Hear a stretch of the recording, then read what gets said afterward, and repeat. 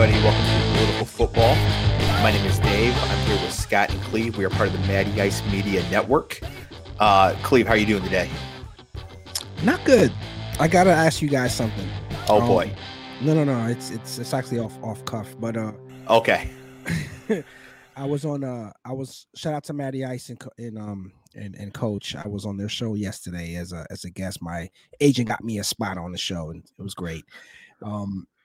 I got tip shamed yesterday, and Dave, I actually want your opinion on this because you work in an industry where that could possibly, be a thing depending on service and stuff like that. And For Scott, sure.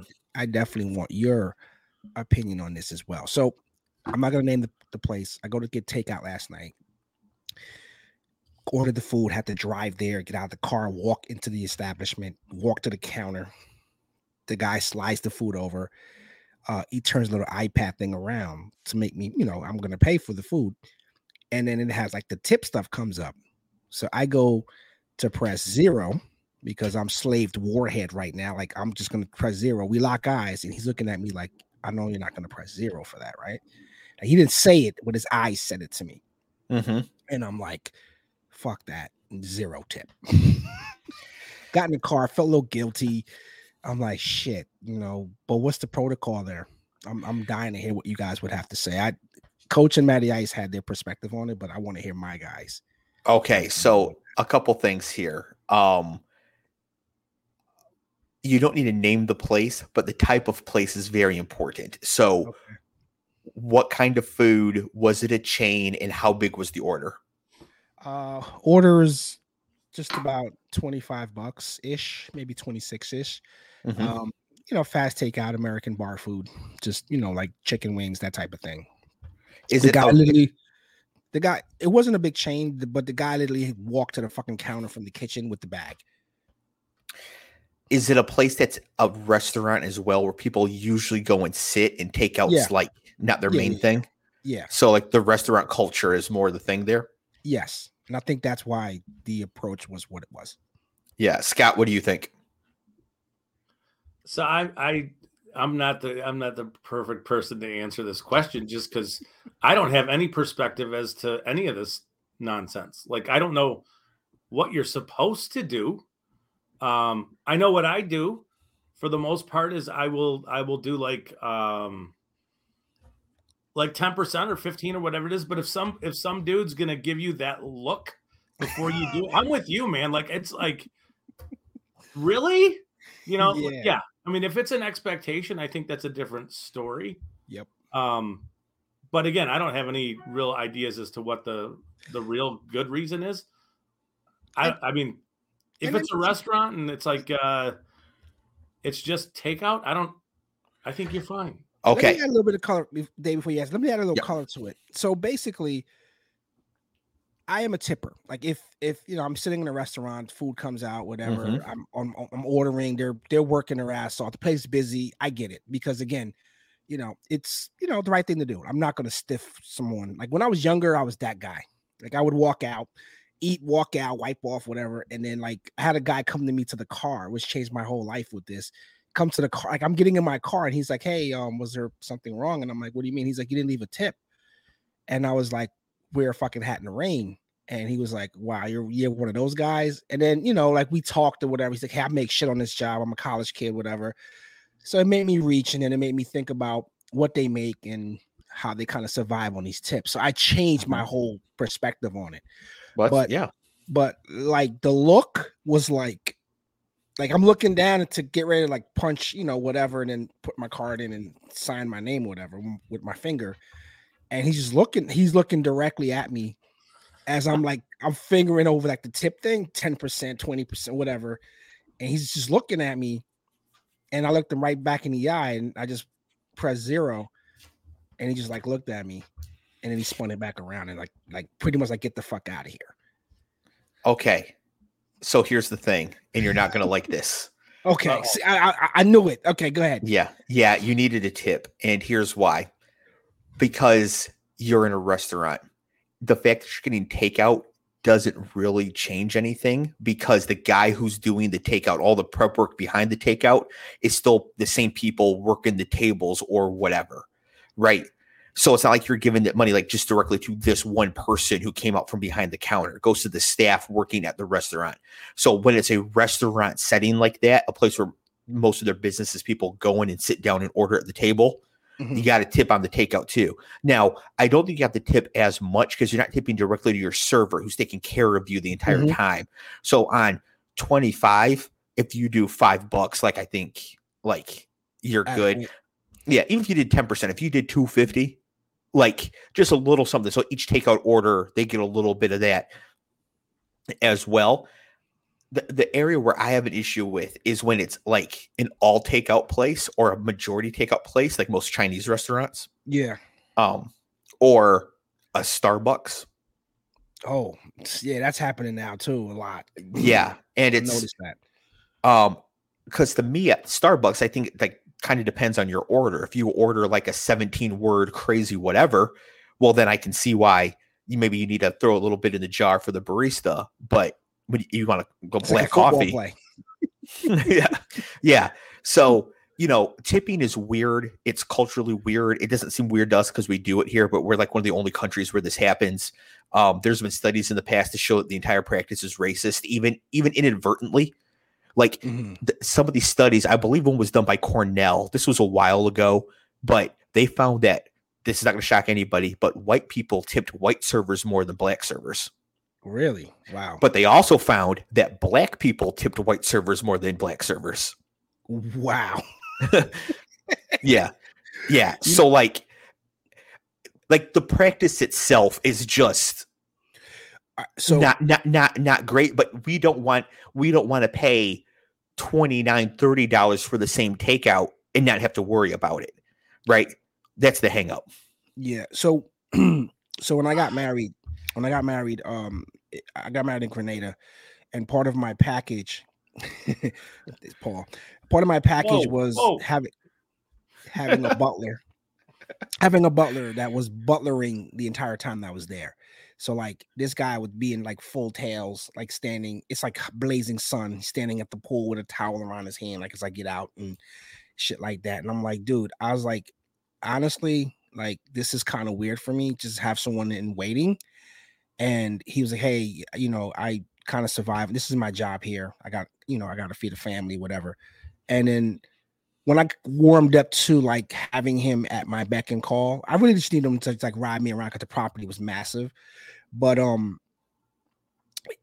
like he stood there sometimes with his hand out, like catching breeze. Like he's just like, and I'm like, I'm already paying like a mint to have you just do this extra on top now. Like he's like I would like say, okay, I'm good, man. And he was just standing. I'm like, what's up? And he's just like, I'm like, what the fuck is going on here? So here's the thing. Tips aren't extra on top in any context, right? Tips are companies placing the burden of paying the employees onto their customers, but they aren't extra on top, right? That cost needs to go somewhere, and it should go to the cost of the food, and then they pay the employees appropriately. That's the way it should be done. That's the way it's done in most places, right? So when you're ordering something, when you're looking on DoorDash or whatever, the cost of the tip is part of the cost. It's not an additional. It's not a throw-in. It's not an extra.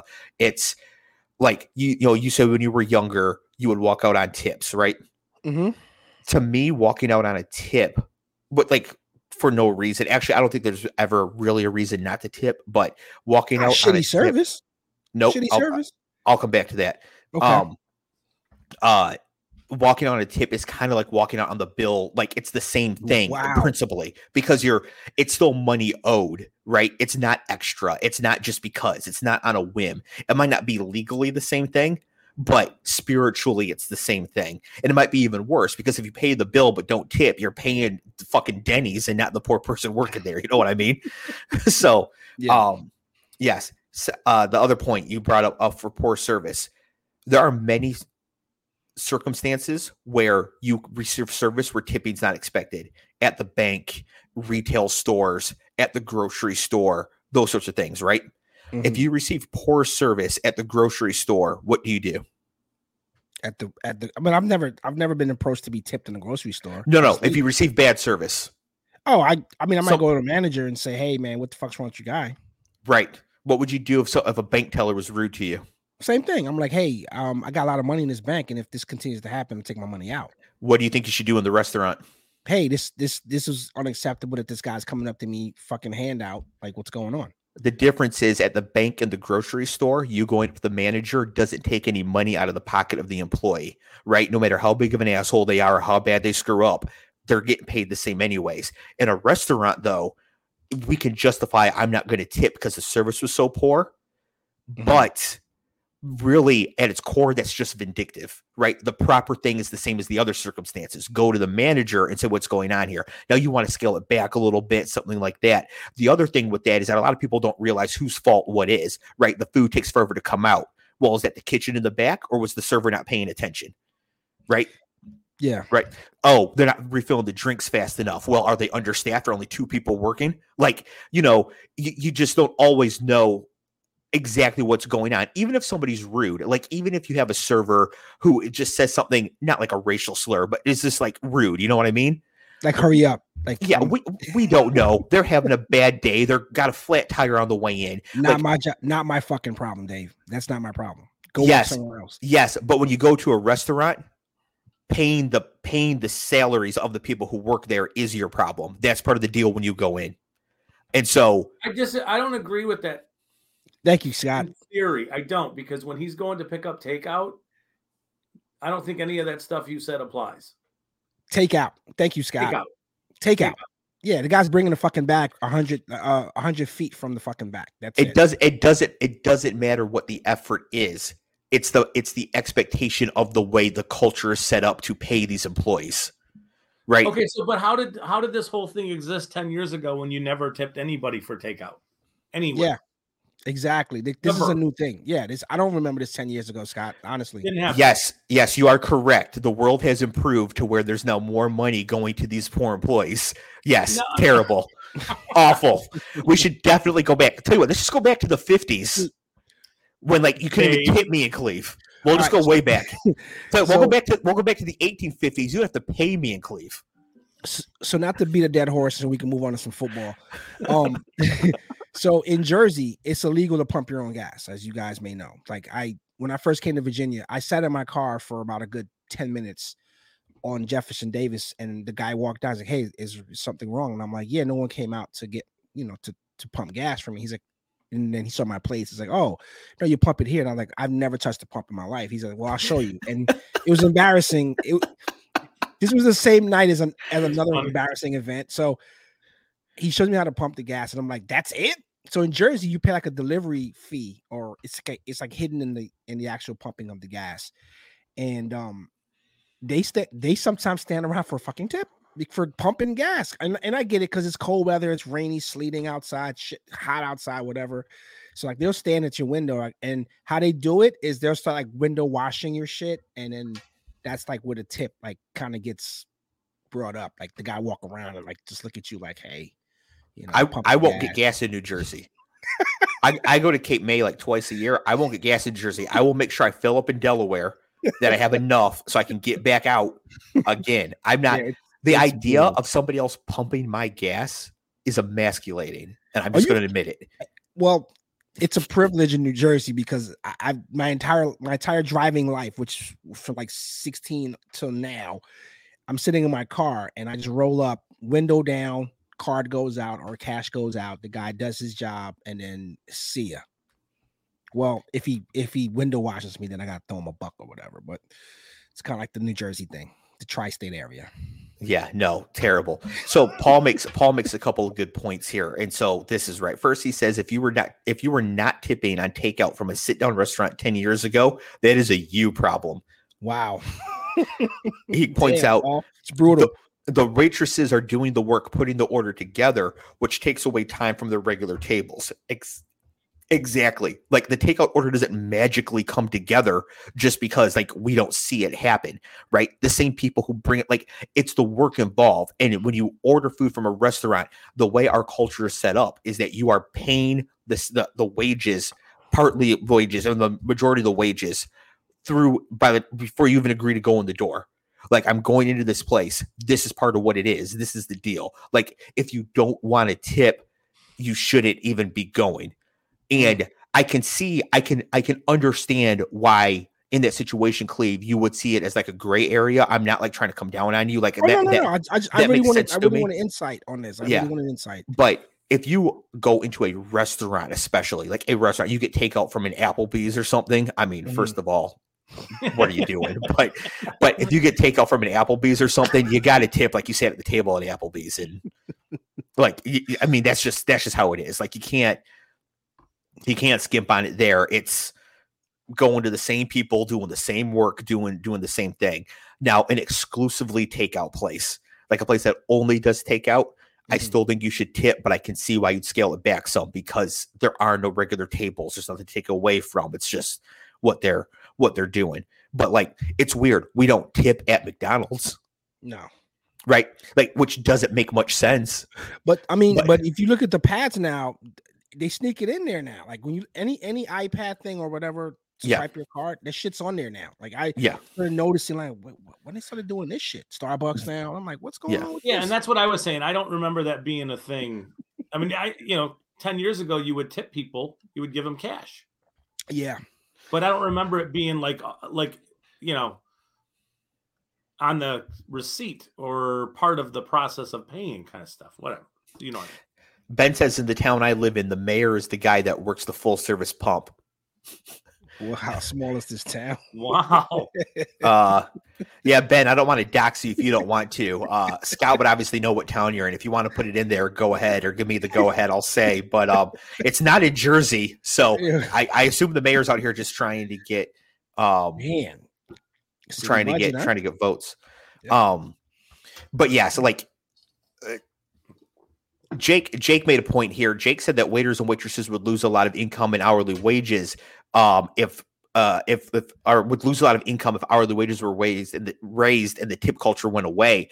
They do not want that, even if it be more profit for consumers. Americans are stuck.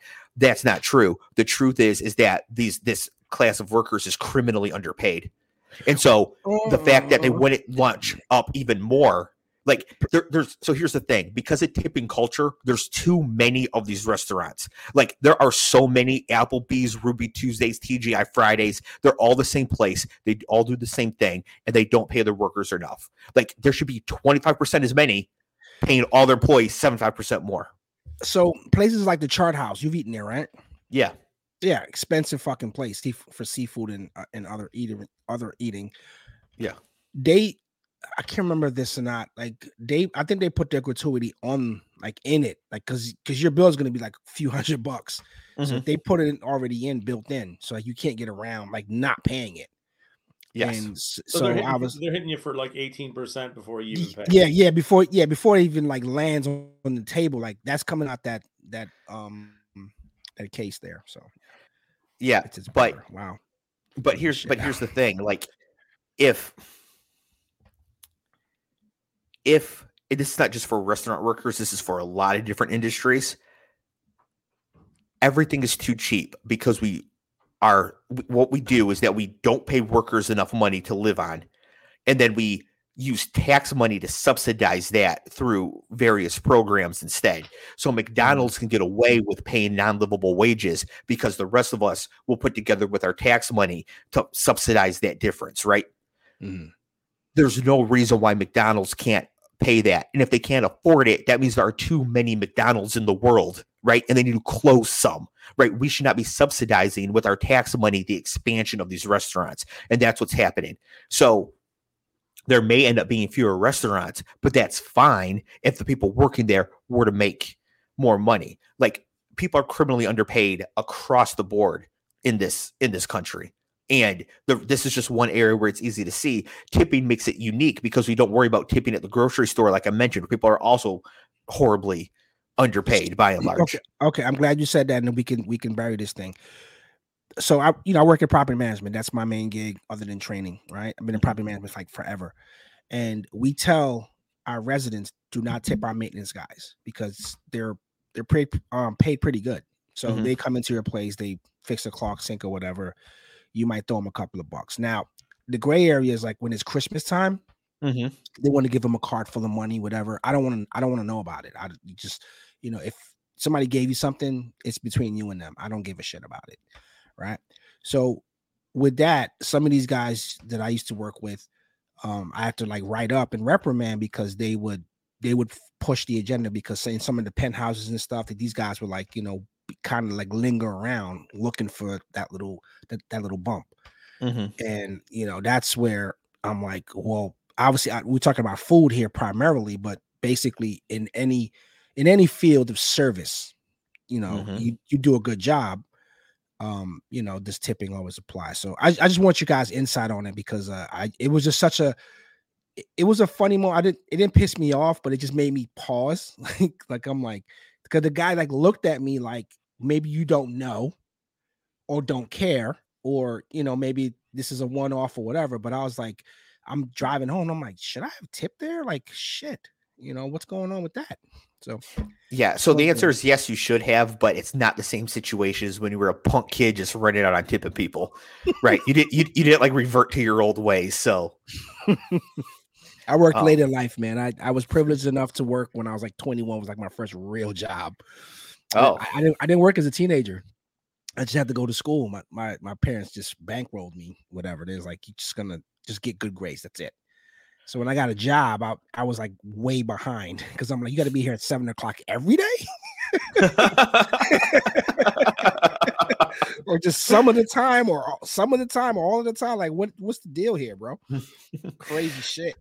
All right. Well, we got a little sidetracked there, but it was a great conversation. Really good thing to discuss it. This is, the rabbit hole here, and you can tell Paul and I have gone down this. I work as a hotel concierge, so this is a part of life for me right now.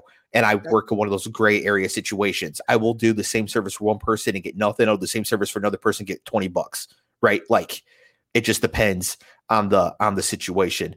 But before we move on to the football, because this is actually a football podcast, although I love having the conversations like that. I do want to mention this part of the Matty Ice Media Network, and we have to talk about big game pre-show Bedlam coming up this Sunday, from 12 to 3. The entire Matty Ice Media Network, not the entire network, but 3 of the shows on the network going to be going back to back to back. From noon to 1, Iceman and Coach. From 1 to 2, it'll be the 3 knuckleheads right here, and then from hour 3, it'll be reading the defense. So we are actually going to do our Super Bowl preview and season-long awards review on Sunday. So if you want to hear our thoughts for the Super Bowl coming up, it's going to be on Sunday, right? The matchups between, how likely is Quez Watkins to catch an 80-yard touchdown? Like, that might be nice for me, something like that, right? We'll break down the actual game on Sunday, as well as review our awards predictions. And just as a reminder for the listeners, Cleve predicted the offensive player of the year would be Baker Mayfield. Jesus Christ, that was too early. It was the day before the season started. That's a long time ago.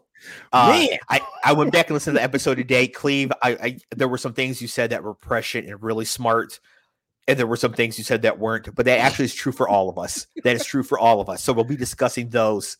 We'll be discussing those on Sunday. That's criminal that I said that. That's criminal. I'm pretty sure it was the worst take you had in that episode. No, it was. I think it's it's 1A. It's 1A and 1B with DJ Metcalf being a bust. So it's yes, that was actually a worse overall statement, but it wasn't in that episode. He also said the 49ers would win 4 games this year, which is pretty out there. Jesus, all right, like. So we'll discuss those, go back to those on Sunday, and we'll preview the actual Super Bowl itself. Then, okay. So the biggest news that happened, of course, happened the morning after our last episode. So this is old news at this point, but still something we have to discuss. After 23 seasons, the absolute GOAT has finally retired. Tom Brady has hung up his cleats for good. Personally, I believe him. And the way he did this, Scott, I thought was very interesting. He went on IG Live and did not tell anyone beforehand. Yeah, I guess the rumors are, or whether this is confirmed or not, I'm not sure, but he had recorded that, or some portion of that days before. So I don't know that it was an let's just say he learned from last year. I mean, I think he even made the comment that you get one big, thank you letter kind of thing. This was just a very different way of doing it. But, I mean, you guys saw the contract he signed with Fox, right? Yeah. Yes, although he's not starting until next season. Yeah. And I think it's just he's taking, rightly so, he's taking some time to just chill with his kids and whatever he's got going on. I can't imagine what life has been like for everybody involved with him playing football and just being so, 9-10 months a year being not there. They're gonna really find out what they think of him though with them being home. Them being around. Dad's a real asshole kind of thing. Ben asked, who did he have to tell beforehand? It's not that he had to tell him beforehand. It's that last year he got scooped by Schefter. Yeah. So,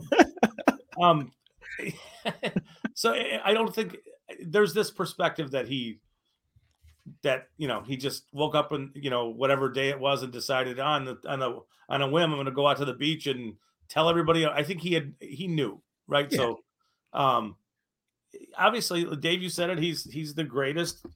He's probably the greatest football player I'm sure all of us feel that way, have ever seen. I mean, there's the skill position stuff and the speed of other players and different position stuff, but there's really nobody who's done what he's done.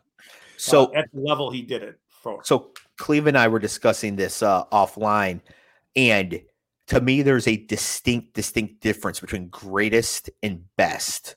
Right. Best is just a measure of your ability to do something. Greatest measures your ability and your accomplishments all kind of rolled together. Yeah. Right. Like Frank Gore is like fourth on the all-time rushing list. He is not the fourth best running back to ever play the game. Right. So if you play 23 seasons, you're going to get a lot of achievements and whatever. And Tom Brady is definitely like a great, like really skilled and an awesome player.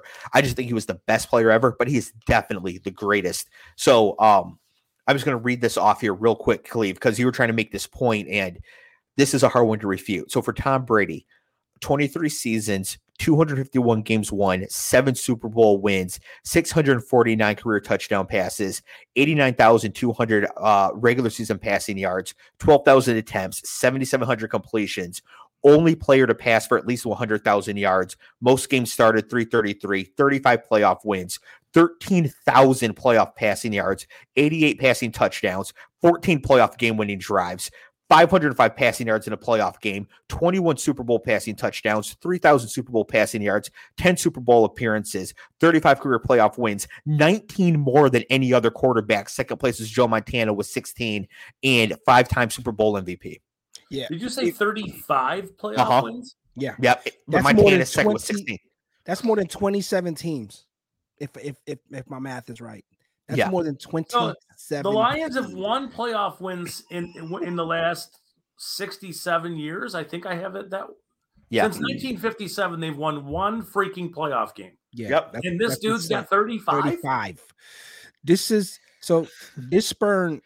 conversation was spurned by Mike Francesca making the comment about what was it, Dave? Was it Montana was the best Super Bowl quarterback he's seen.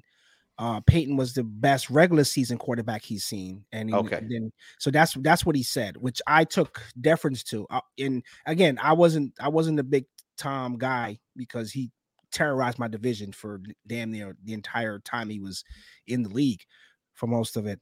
But when you look at what you just read off, and that's just part of the story, but he's the 199th pick in the 6th round. Like, Hollywood would take a script and take a shit on it and be like, never would happen. Yeah. Right. The guy was so paranoid about having to claw for a spot. He would never have guys take reps in front of him. Mm-hmm. He just did not want to get in a position where he felt that, hey, look at another guy. He got Jimmy G jettisoned into the sun, basically, because he just felt like, hey, they're cozying up there. I'm still the guy here. I got 6 rings. Like, get the fuck out of here. So, you know, some of the teams that he beat, some of the games that he had to come back from in Super Bowls, like the Falcons game alone, the guy had 3 Hall of Fame careers, right? You ran off his Super Bowl stats. You got quarterbacks that don't even get that in a regular season, and it's 500 yards in a loss to Nick Foles. So Nick gets to say, I beat the GOAT, and the GOAT threw for 500 yards against me, you know, and won. So I agree with Scott in the beginning, what he said, but what makes it different for me is because of where he was picked, and kind of like the Brady 5, all those quarterbacks that, I mean, the list was horrendous that this guy, you know, he outlasted a lot. I mean, some of the guys that he had to throw to in some of these Super Bowls, I can't name them again, you know. So Peyton was a great quarterback, very skilled, very skilled. I mean, to Matty Ice's point, a savant. Like, he would study film, study guys, you know, how they're standing. If they're flat-footed on this route, I can beat them. Like, he was that guy. Tom had to will some of those wins. He just had to get guys open, throw them open, or just get to a spot. So great is great. And I agree with you, because I went back through our text and I'm like, you know what? I need to listen to Dave when he makes his arguments, because I was just trying to get out the stat lines, but I wasn't really listening to what you were saying about mechanics and all that, which counts. Yeah, I mean, Peyton Manning, Dan Marino, and Trey Lance are the 3 best quarterbacks I've ever seen play the game. But Peyton's the son of a quarterback, of an NFL pro quarterback. Tom's dad was a coach, like, you know, basically, or whatever. So Tom didn't have the pedigree that Eli and Peyton had. It's not a knock on Tom Brady. I'm just saying Peyton Manning and Dan Marino are the 2 most talented quarterbacks I've seen, but they're not the greatest, because Tom Brady is the greatest because of everything. I didn't even mention his 3 NFL regular season MVPs. This is what I'm saying. Like, it was criminal for. I mean, they said Peyton Manning's Hall of Fame took 13 seconds. Tom should take everyone just nod. We're good here. With Brady, isn't it just as simple as his will to win is just greater than anybody else's? Period. No, there's not a luck in there, because was Nick Foles? I'm just saying, just his overall demeanor as a player. He's not the most talented player. Yeah. He's not the most natural thrower of the ball. He's not super athletic. He's none of those things. But you can't measure how much a guy wants it. Exactly. You can't measure that. You can't not. That's the one metric, and that's what I liked about Kurt Warner. You can't measure. You can measure all the metrics you want, the look, everything. Look at the Rob Johnson. Remember Rob Johnson? Yeah. Quarterback and was dog shit. It was dog shit. He had a cannon. He had to come in and just show you, hey, I can play this position better than this fucking guy. But yeah, it's undeniably, like, you know, the will to win. Oh, there we go. Jake caught my joke about Andy Marino and Trey Lance being the 3 greatest quarterbacks I've ever seen. Don't forget Anthony Richardson. Ow. I don't even know. You see, someone bopped you. He's Florida's quarterback. Come on. So the only quarterback left under contract for the Bucs is Kyle Trask. Yes, Cleve, that's a real person. Jesus, just get ready to ask. I have no idea what they were doing a few years ago in round 2 taking him, by the way.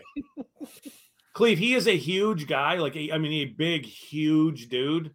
But, man, he had Kyle Pitts and Kadarius Toney and put up, decent numbers. He has very, very poor arm strength. Mm-hmm. And it's really weird, because generally those 6'5", 230-pound dudes can sling it, and he's not that guy. Wow. And they took him in the 2nd round, and it was just like, that's really weird. Now, they know, I mean, when they, that was with Arians and other, they know what they're doing. So, that's when people like me need to take a back seat and shut up about it. Apparently I haven't learned that lesson, but it's just weird to for a player like Trask to have the struggles that he has with his size. It's really odd. Wow. I can't see him really being the next guy up. So He's like a Big Ben type prototype. Like he's like that type of big. Oh no! He's very big. He's a big guy. Like Burley or just like Cam Newton big. Like Burley. I want to say he's like Burley? 6'3" and 6'4" in that range and 230 plus pounds. He's a big quarterback. Okay. But he plays a very finesse game. But he has a T-Rex arm. So yeah, it's weird. It's just odd. Yeah. Fuck.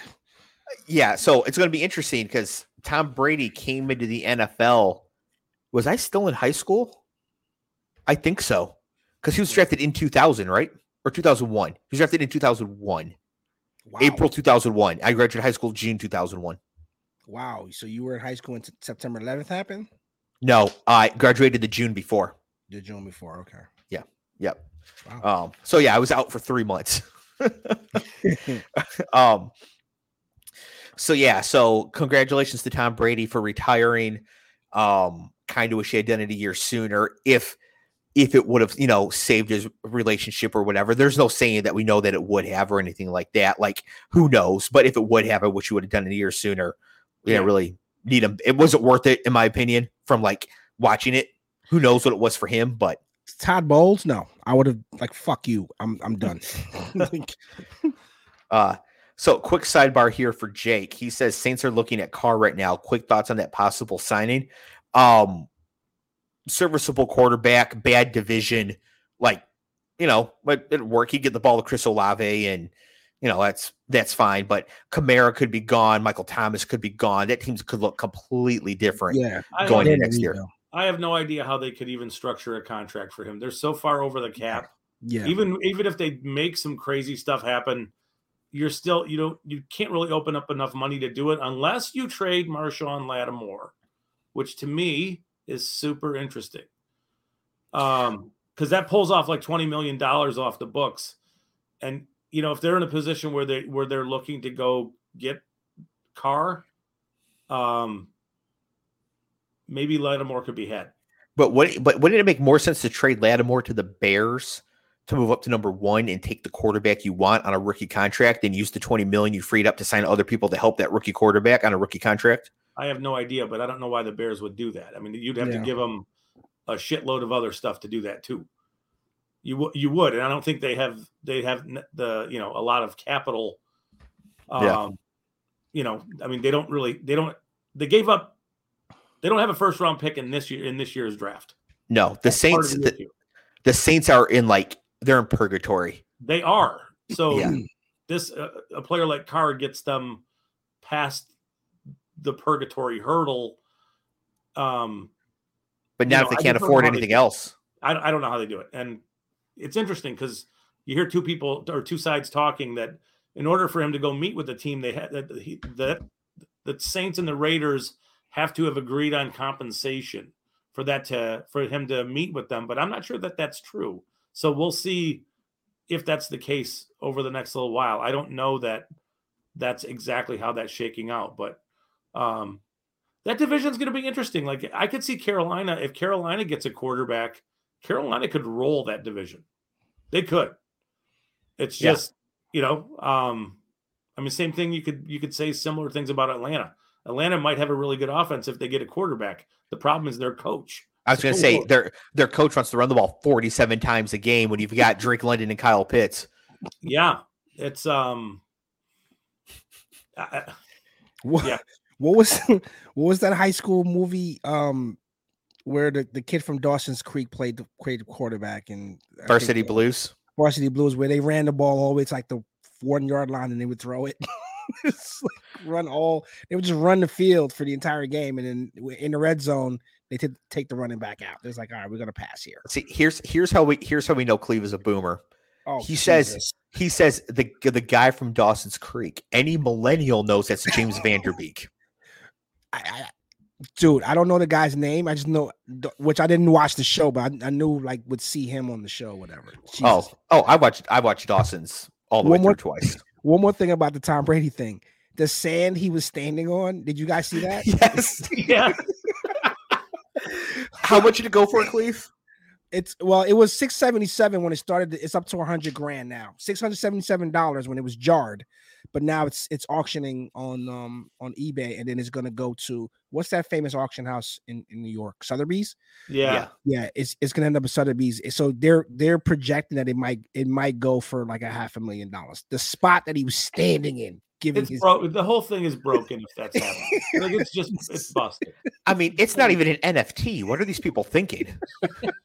The sand where he's standing on, that's fucking amazing. Like, what even is the value in that? I mean, I guess value is just whatever somebody's willing to pay for it. But like, hey, you can go on Groupon and buy property on Mars. Did you know that? Yeah, you could buy a plot of land on Mars. I'm fucking dead serious. Like they'll give you a deed and everything. Like, it's insane. Well, that actually makes sense. I mean, that's just getting out front of real estate. Pass that down, 4 generations from now, that could be pretty lucrative. If there are people on Mars that we don't know about, good luck with that deed. Show up with squatters' rights. Yeah. Excuse me, Zorb, you're on my land. Can you get out? Yeah, I don't know if that would go over well. But yeah, I mean, I could see if that goes down like through your family and it's like 2250 and like your great whatever has it, and now some conglomerate's going to start building on Mars and you're sitting on the property. It's like when they want to build a stadium and you've got a little place there, they got to pay you for it. All right. So I said that to say this. Is there anything that either one of you would pay $100,000 for? Sports memorabilia, like something obscure like that? Nothing, huh? No.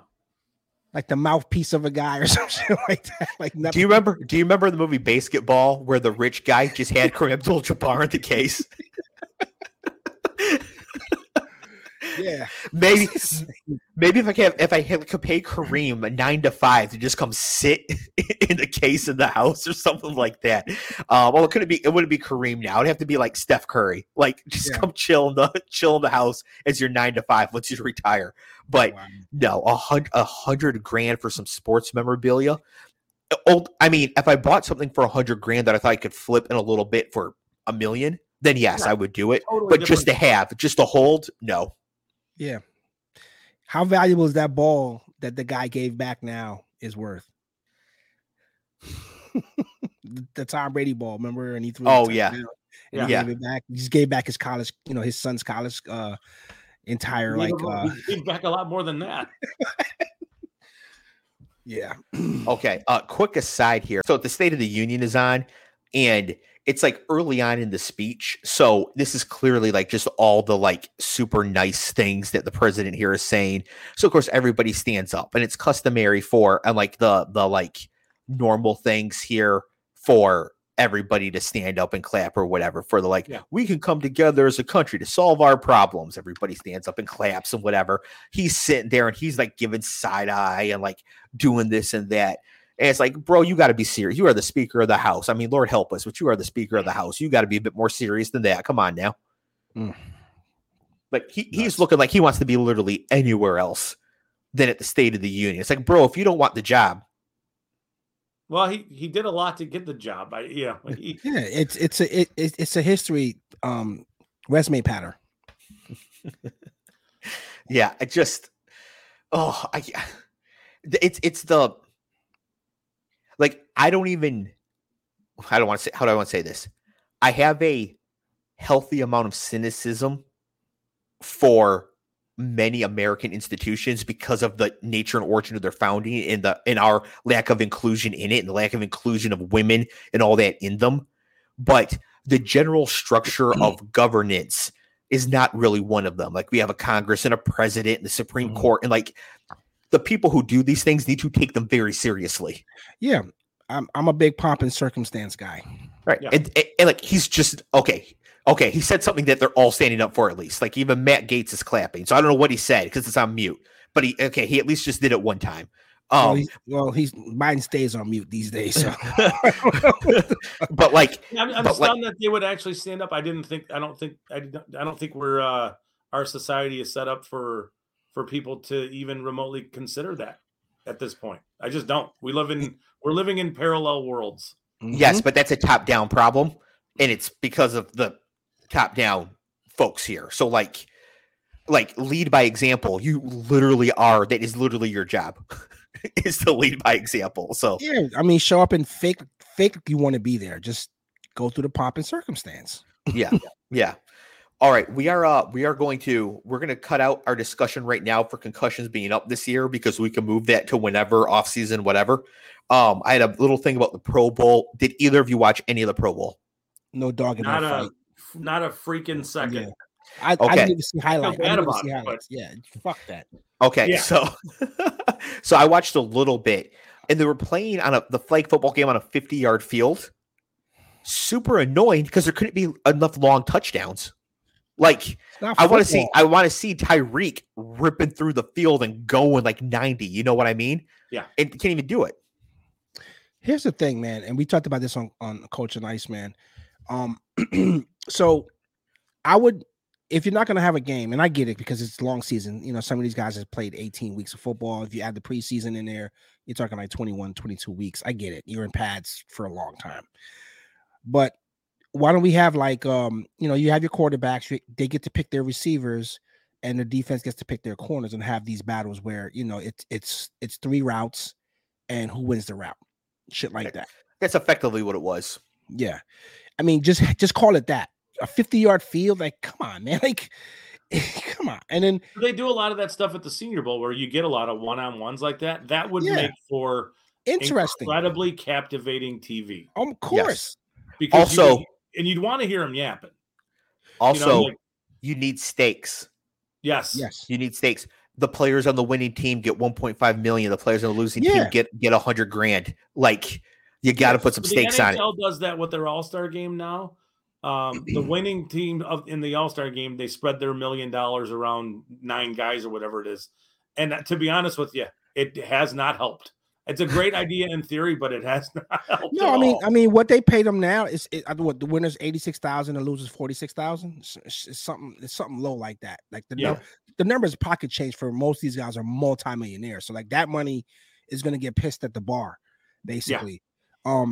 Do you guys remember that show that Michael Irvin had? It was like a short-lived reality show where he had 6 corners, 6 wide receivers. Yes, yeah. So remember that drill that they had where it was like half a tennis ball was like cut, and then the guys kind of had it in their palm. So like the balls of the ball was like in their palm. So they had to make the catch, kind of in that, and they're going up against guys. You know, I mean, D1 athletes. You know, they're kind of like just pairing these guys out.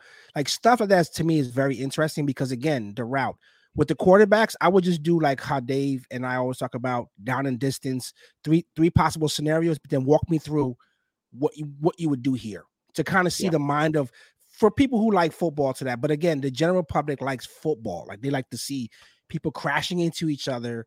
That's not happening anymore. But so I get it that the last time I watched the Pro Bowl was Sean Taylor laying somebody out. That was the last. It was a punter. It was Brian Moorman. Yeah, that was 100,000 years ago. And I was like, it's like how Kobe was like playing the All-Star game. He's like, hey, they're keeping score, so fuck you guys. I'm going to play ball here. Right.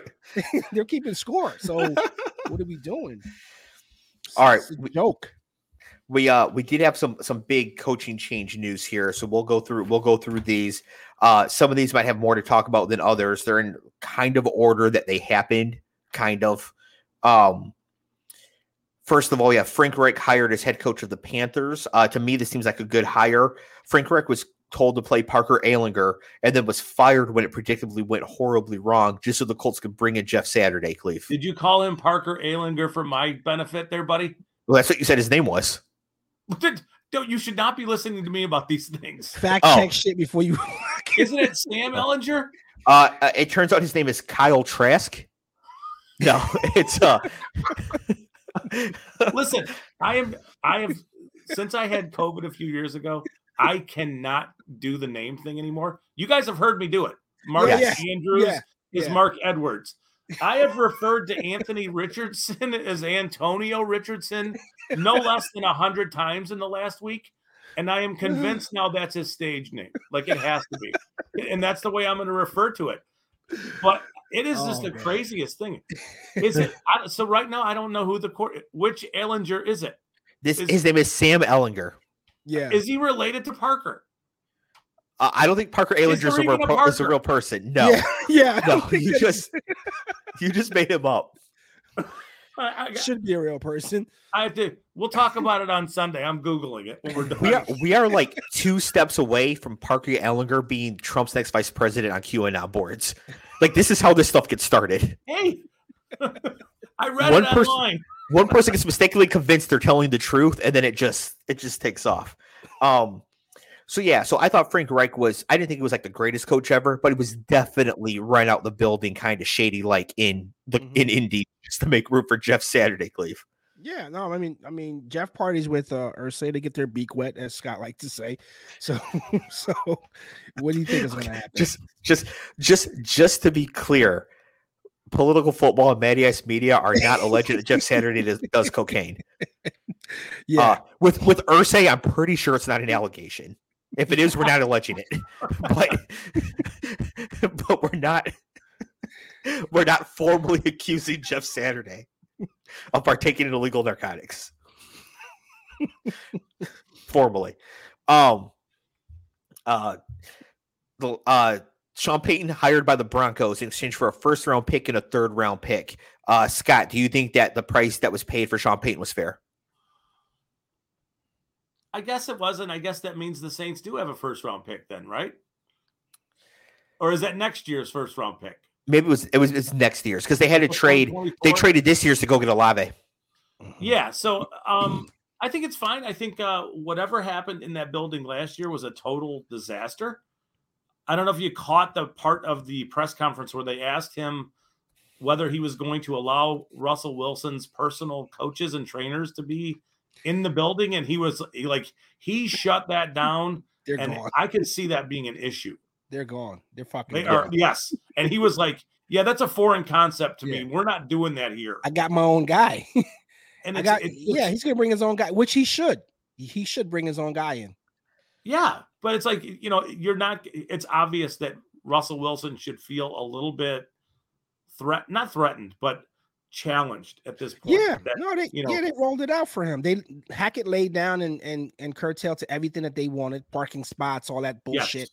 But now you're gonna live up to the money that we're gonna pay you. Like, you're gonna fucking play ball, and your quarterback guy. Wonder, is Wilson involved? Is he gonna buy in? We'll see. I mean, it's a great hire. Peyton's they upgraded, especially from what from Hackett. Yeah. Cleve, any idea what happened to Nathaniel Hackett?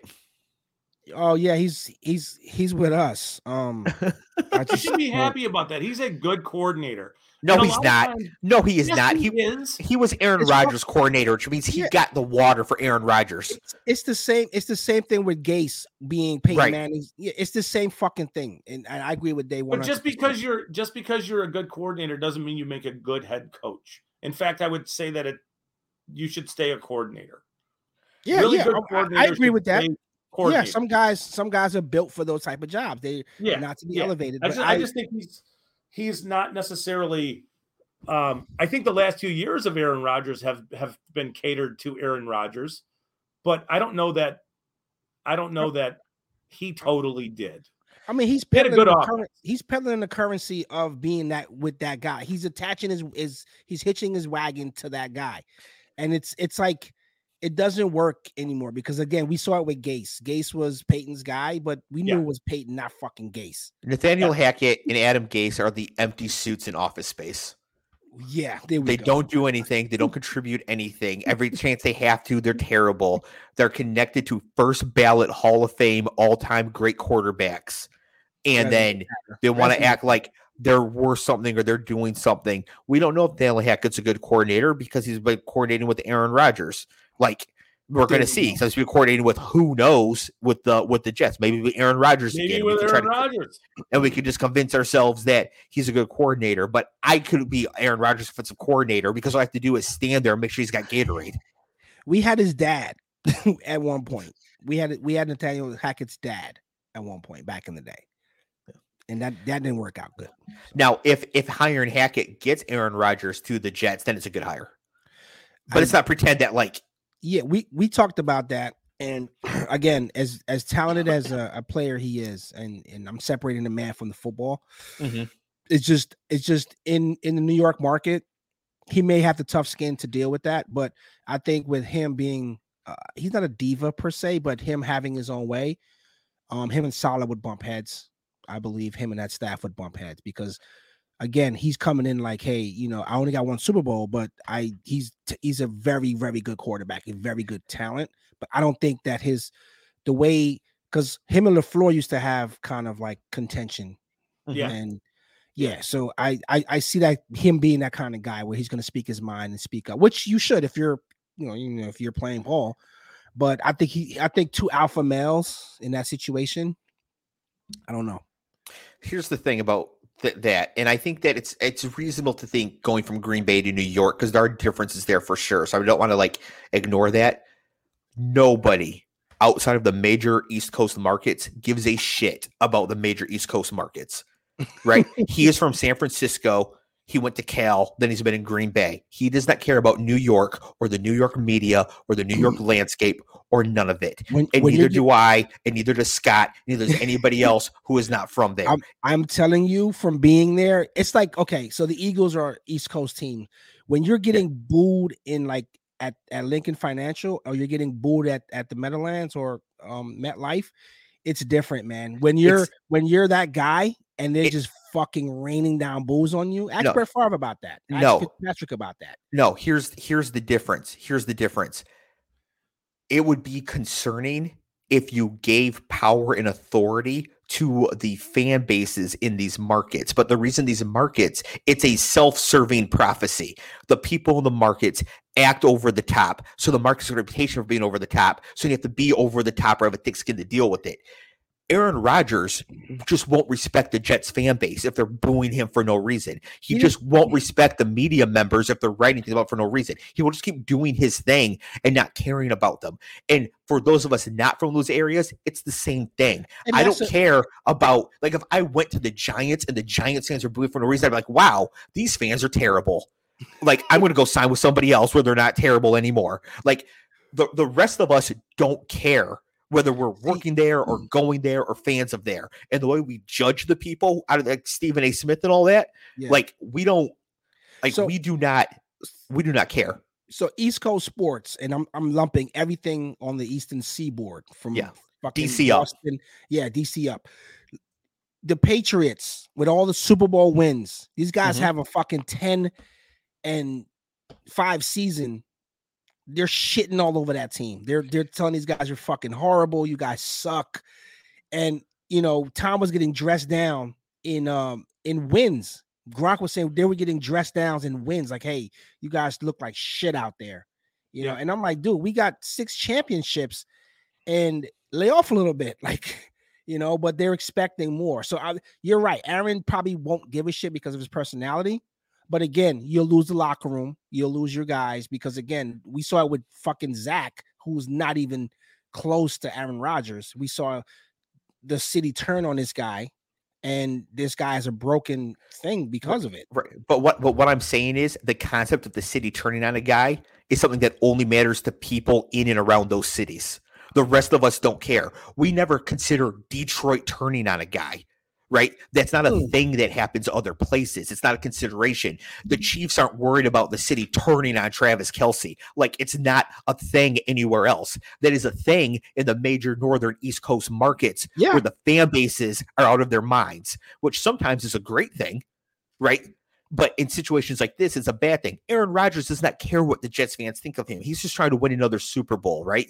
It's the Jets fans. It's a self-feeding thing.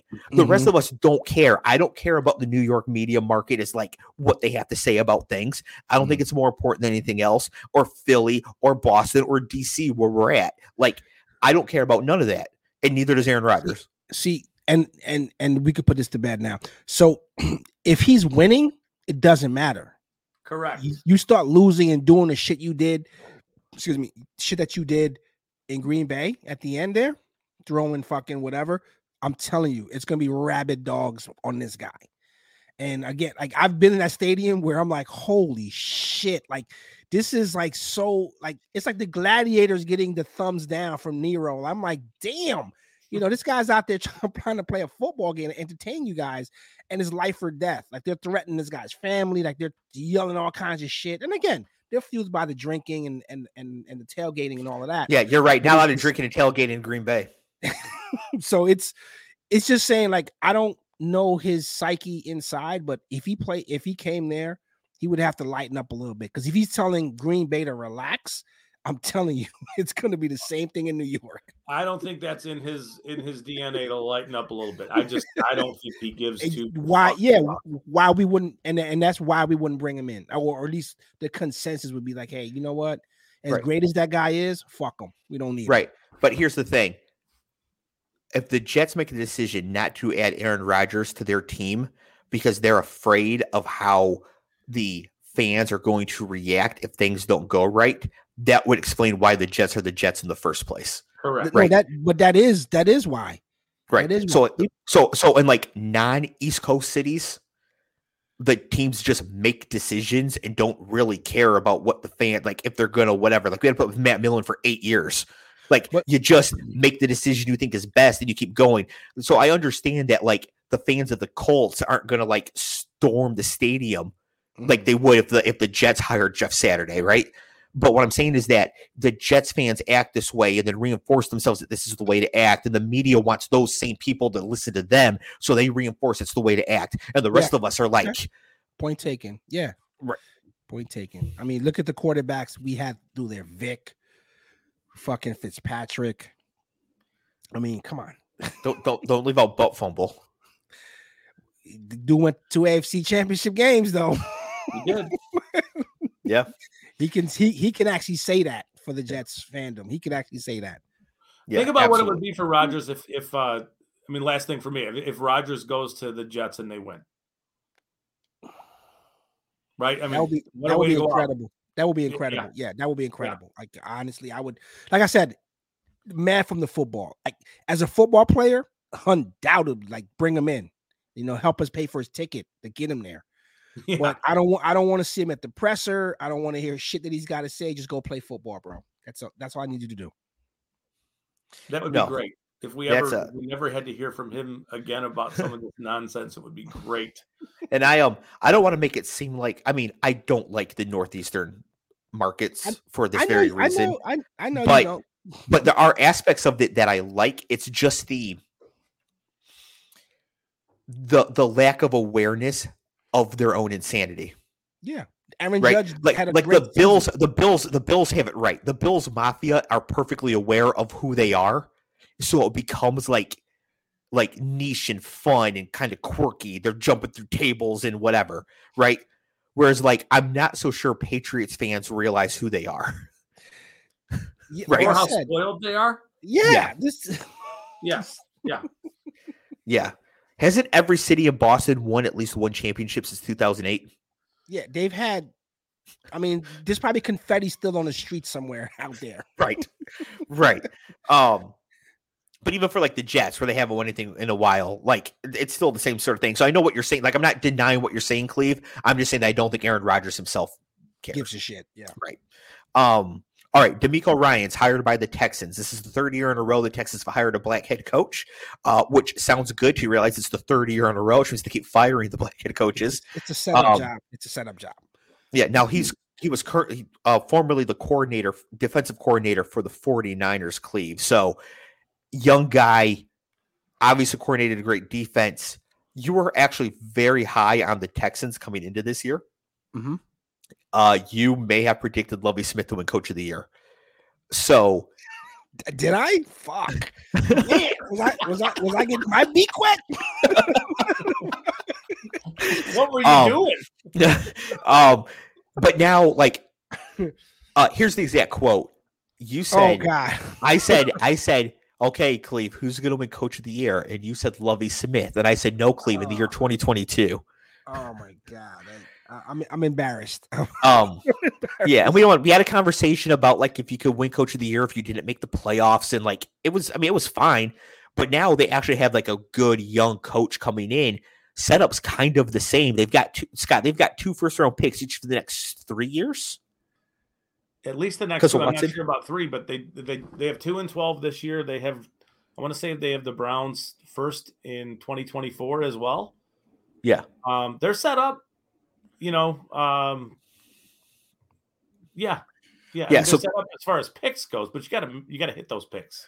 Yeah, so D'Amico Ryans to me is like one of the most clear cut. This guy is a coordinator who should be a head coach. Like this is the Bieniemy thing, but they didn't wait 87 years to give him a shot.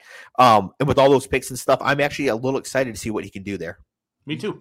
Just do like the Lovey thing. Just stand there with collecting your check. No clipboard, nothing. Like just no menu. Just if Lovey Smith and Todd Bowles were on opposite sidelines staring at each other, would that like create a tear in the time space continuum? Like a black hole? Is that how black holes get started? Probably. Just the absolute lack of emotion just rips he time in half. He did not give a shit, dude. Like, he just stood there and got a check. Like, it was like, well, I'm sure he knew. He knew what was happening. Cleve definitely would not have tipped Lovey Smith last year. Jeez. Wow. He knows the notorious non-tipper, Michael Jordan. Notorious non-tipper. Yeah. It's insane. Yeah. Scottie Pippen. No tipping Pippen. Yeah, no tipping Pippen. Yeah. Wow. Tiger Woods got busted for that one time. Yeah. Come on. These guys, come on. Like, seriously? Yeah, I think Tiger course corrected pretty quick. No pun intended. But he did some other things too. Yes. Wow. No idea if he was tipping. All right. That was great. Kellen Moore fired as offensive coordinator of the Cowboys and hired as offensive coordinator for the Chargers. Cleve, do you think this means Justin Herbert might throw a deep pass this year? You know what, man? The timing of that was kind of suspect. Them firing him. Yeah. What was going on that day? It was something going on in the league that day. Was it the Brady day? No. It was Championship Sunday. Oh, okay. It broke on that day. Yeah. Broke on that day. And they try to say it was a mutual thing or whatever, but I just think he was showing the door because they had to publicly. Oh, this is McCarthy saving his ass for sure. Yeah, yes. Yeah, they had to give someone up. Like bring someone out for the public execution, and that's it. So yeah. That's the way I viewed that one was like, if you look at who the coordinator was before, who got fired, Joe Lombardi, who might be the worst offensive coordinator in the history of football. And that's not hyperbole. Like the shit that he asks his players to do is just nonsense. And the lack of awareness, like, dude, Joe Lombardi, you have Matt Stafford and Calvin Johnson, and you're throwing screen passes to I don't even know who, and you're asking your center to come off the edge and pick up Everson Griffin instead of blocking him. Like, what are you doing? Criminal. But it's amazingly crazy, the scheme. But the idea that he shackled Herbert too, it's the same stuff. So if you look at Lombardi and think about how bad he was, and you think about Kellen Moore, even if he's an average coordinator, it's a giant upgrade for the Chargers. It just is. Yes. Yeah, I agree with that. I think this is a huge thing. And also, Mike McCarthy is an offensive coach. Brandon Staley is not. He's a defensive coordinator turned coach. So Kellen Moore is going to get to actually run the offense unencumbered by Jason Garrett's clapping and Mike McCarthy doing whatever it is he does in his barn. And it'll be very interesting to see what he does with Herbert. Yeah. Also, if I could bet this right now, I would. The Chargers are drafting a wide receiver in the first round this year. Oh, who though? Whoever. Josh Addison. Whoever. Did you just say Josh Addison? Huh? Is that really his name? Yeah, the guy from USC. Is that really his first name? Isn't it? Jesus, doesn't sound right. You guys need to. I think it's Jordan. Is it Jordan Addison? Yeah, Josh Jordan, Mike Edwards. Let's make it whatever. Listen. They're going to draft Parker Addison. Peter Parker. Yeah. They're gonna get white Mike Addison. Like, it doesn't matter. They'll get somebody. They'll get somebody in here. Well, they're gonna kind of need to, because they're not going to be able to pay. I mean, they paid Mike Williams. I think they're going to be moving on from Keenan Allen, which is kind of a big loss. But yeah. You got to replace some of that for sure. Yep, absolutely. The Cowboys replaced Kellen Moore with Brian Schottenheimer, so I'm sure that will solve everything. This guy's getting recycled crazy, bro. Whatever. Yeah, good for Dallas. That's great. Whatever. Cleve Mike McCarthy said that even with adding Schottenheimer, he is still going to retain the play calling duties. Someone needs to stand on the sideline with the Flavor Flav clock just to show him fucking clock. Like, hey, clock management here. Got bigger problems, buddy. All right, couple more here. They're all coordinators, but they're all kind of big deals in my opinion. The first one is Vic Fangio, hired as the Dolphins defensive coordinator. He's widely considered one of the best defensive coordinators in the game, and the Dolphins are pretty good, Cleve. If they're adding one of the top defensive coordinators in the game, do you think that gives them an opportunity to actually win the AFC East? I think so. I think they were. I mean, obviously they gave up. Kellen Moore was like the scapegoat or whatever, but Dak is the issue, or was the issue for them this year, right? Is that what we're talking about? You think Dak was the issue and not shitty coaching and shitty play calling and shitty offensive setup? Execution has to be. I mean, he's not. Well, from what I saw, the games that I saw where he had bad games, I went back and looked at the highlights. I don't even know what he was looking at. But he's checking down and I'm like, what the fuck, bro? Like, you're thrown into a window that you can't get. And then sometimes you're staring right at a guy and you just get thrown right into his hands. I'm like, so 15 interceptions, that ain't bad coaching. That's fucking execution. That's like, hey, I didn't tell you to go there. You got 300 receivers honestly, to throw I don't know to. that Dak has ever been the same since he fractured his ankle. And then I think it was the next training camp when he hurt his shoulder. Yeah, when they're on Hard Knocks. It's just never been the same. Like, the ball comes out and it's wobbly. It's just different. And he doesn't run. No, definitely doesn't run. Yeah, he doesn't run. Not like he used to, for sure. Yeah. And Dave, you were mentioning the Dolphins. I think that it's like inverted Chargers stuff. I think that, like, you have Mike McDaniels as, the offensive guru. And now he gets just to say, hey, Vic, run the defense. And that's a pretty good team. Yeah.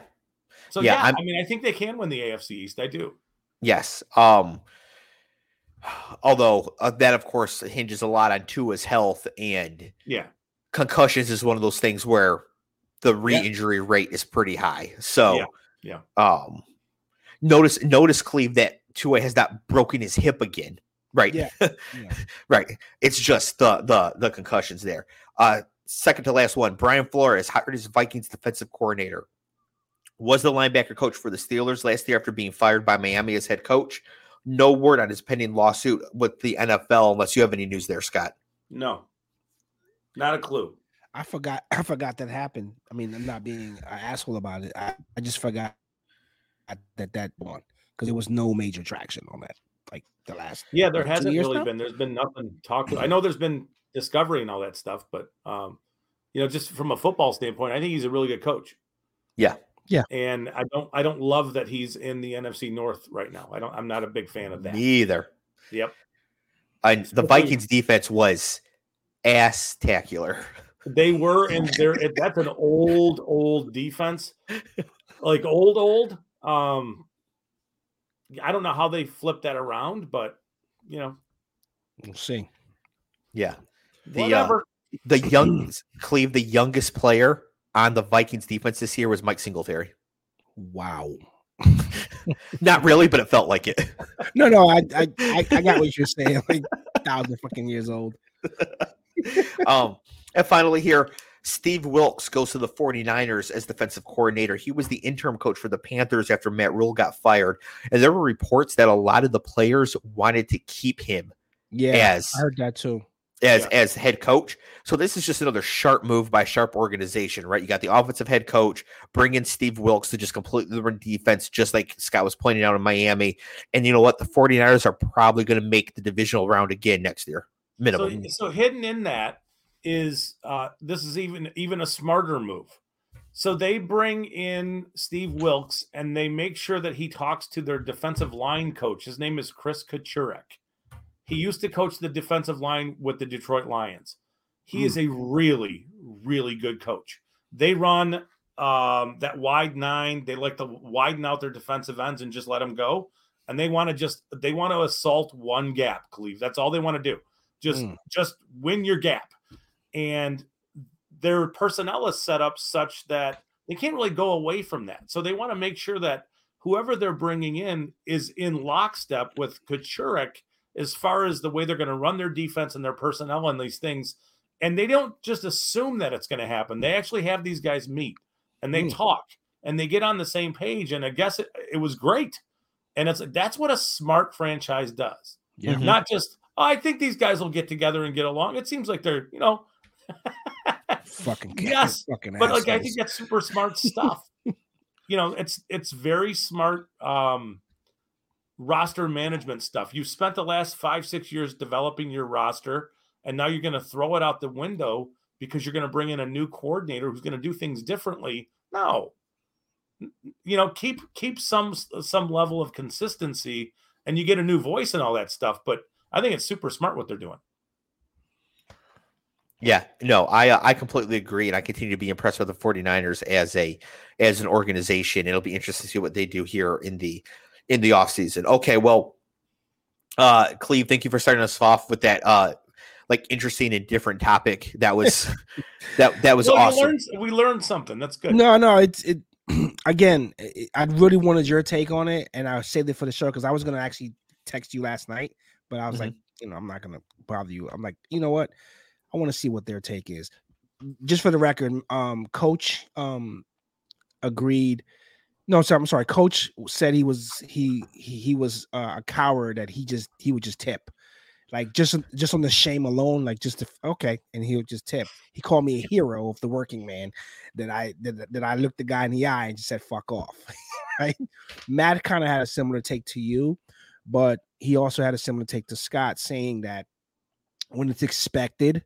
Like it was like the pat flips around and you look at it and then you make your choice or not make your choice. But when the guy's staring you down, like, go ahead and draw here.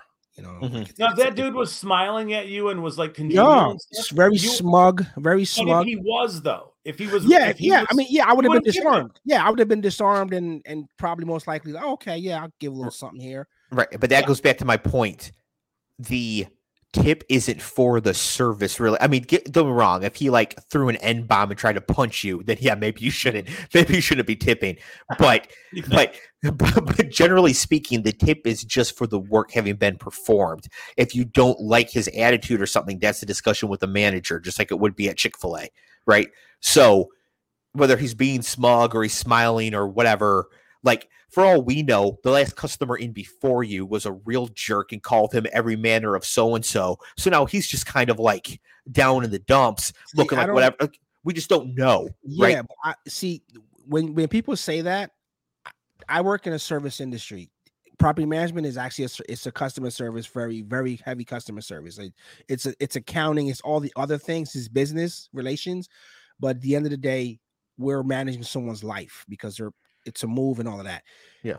If I have a resident or a vendor or my boss rip me a new one, I can't carry that into the next conversation or the next encounter. I got to put on the happy face and act like I'm in Smurf fucking Village and just say, hey, you know what? We're good here. I'm not afforded that. And I look at that for that. You got to have a short memory, like a quarterback throwing an interception and says, fuck it. Next play, next man up. Because again, if you're going to be that perturbed because some guy treated you like shit, then you don't need to be working in the service industry, because we all have our moments and we take them into restaurants and act out basically. So, Cleve, have you ever worked as a server? No, the only jobs I've ever held was I worked for the Postal Service out of college. But I worked in the plant, and I was a mailman for a short stint, which I hated. And then I've worked in insurance on the HMO side, and then I got into real estate. So I've never worked as a server per se, or in a fast food joint. Those type of jobs I've never had. You could do it for one day. Oh no, I can't handle. I can't handle you know what it is. I can't handle the pace of it. I can't handle the pace of it. I can't handle so. Oh, you mean the job could be overwhelming? Yeah, no. Again, I'm saying that I can't deal with a customer like me. I just couldn't do it because there's a restaurant in New York City. I can't remember the name of it, but they insult you. I don't know if you guys ever heard of this. Is that Peter Luger's? It might be like where they like when you order they tell you like, man, hurry the fuck up. Like it's actually great. The food's great, but they literally like just kind of tell you they're rude on purpose to you, right? I mean, there's a line in the sand where they don't go racial or homophobic or whatever, but they kind of make it whatever. But I would love a day, and I've always said this, where everyone should have a day. It's a national holiday where you go to work and be Dave. When you go to work, so if someone upsets you, whatever, just be you for that one day. I bet you there's no calling out that day. I bet you the production on the job will be very high because everyone will just get to be themselves to tell their boss, you know what, fuck off, Peter, I'm done. Wait, so everybody, not just the customers, but to other employees, they can be themselves? You're you.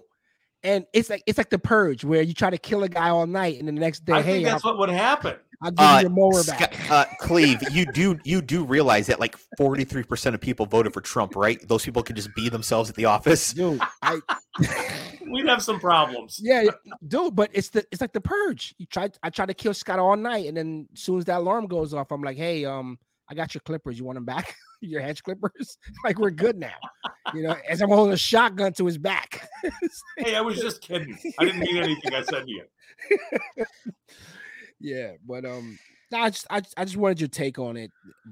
Well, mainly you, because I was expecting what you gave me, but I felt guilted and I felt wrong and I should know better. But now you've given me perspective and I actually appreciate that. So yeah.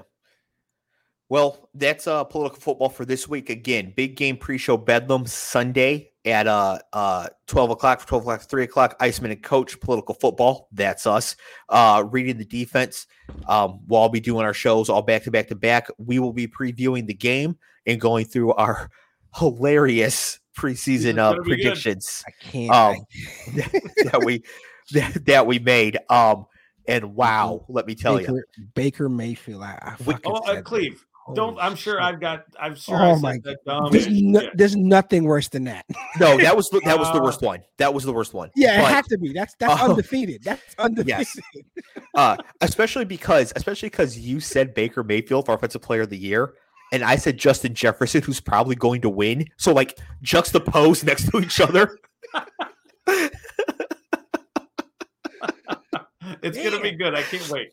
Yeah, that's gonna be good. So that's gonna be on Sunday. If you're watching live on YouTube, thank you so much. We really appreciate it. The chat, all that makes the show just go that much better. Please be sure to like the video if you haven't already. Subscribe to the video, to the channel, get notifications when we go live again. If you're listening on audio, we are a YouTube live stream. Link in the show notes below so you can come and subscribe to the channel. Know when we're going live as well. Cleve, any final words?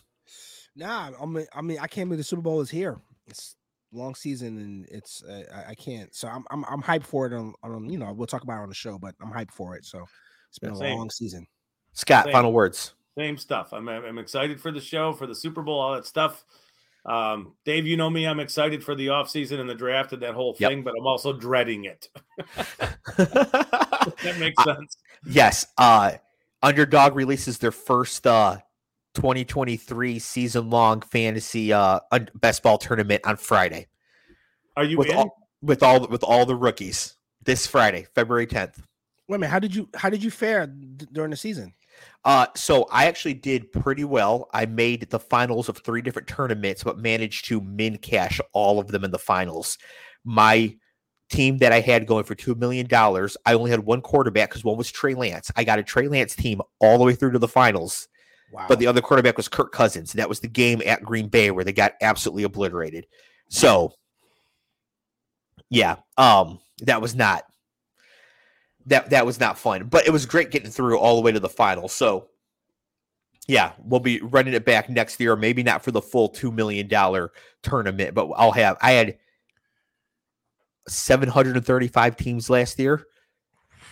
That's incredible. Don't know if I can match that this year because I'm getting married. Yeah, you probably should not. Don't. Well, I'm just saying because there's going to be like a couple weeks where I just won't be doing any. Yeah, you're not going to have time. Yeah. Right. But then do I plan before and do more? Like, we'll see. We'll see if I get there or not. But I will not be doing making fantasy football picks like during the rehearsal dinner. I would hope so. Yes, not a good look. Yeah, my fiance is quite understanding and quite awesome, but it'll go so far. Yeah. Everybody has a limit. All right, everybody, thank you so much. We will see all of you on Sunday, hopefully. Sunday, Matty Ice Media Network. Peace. Peace.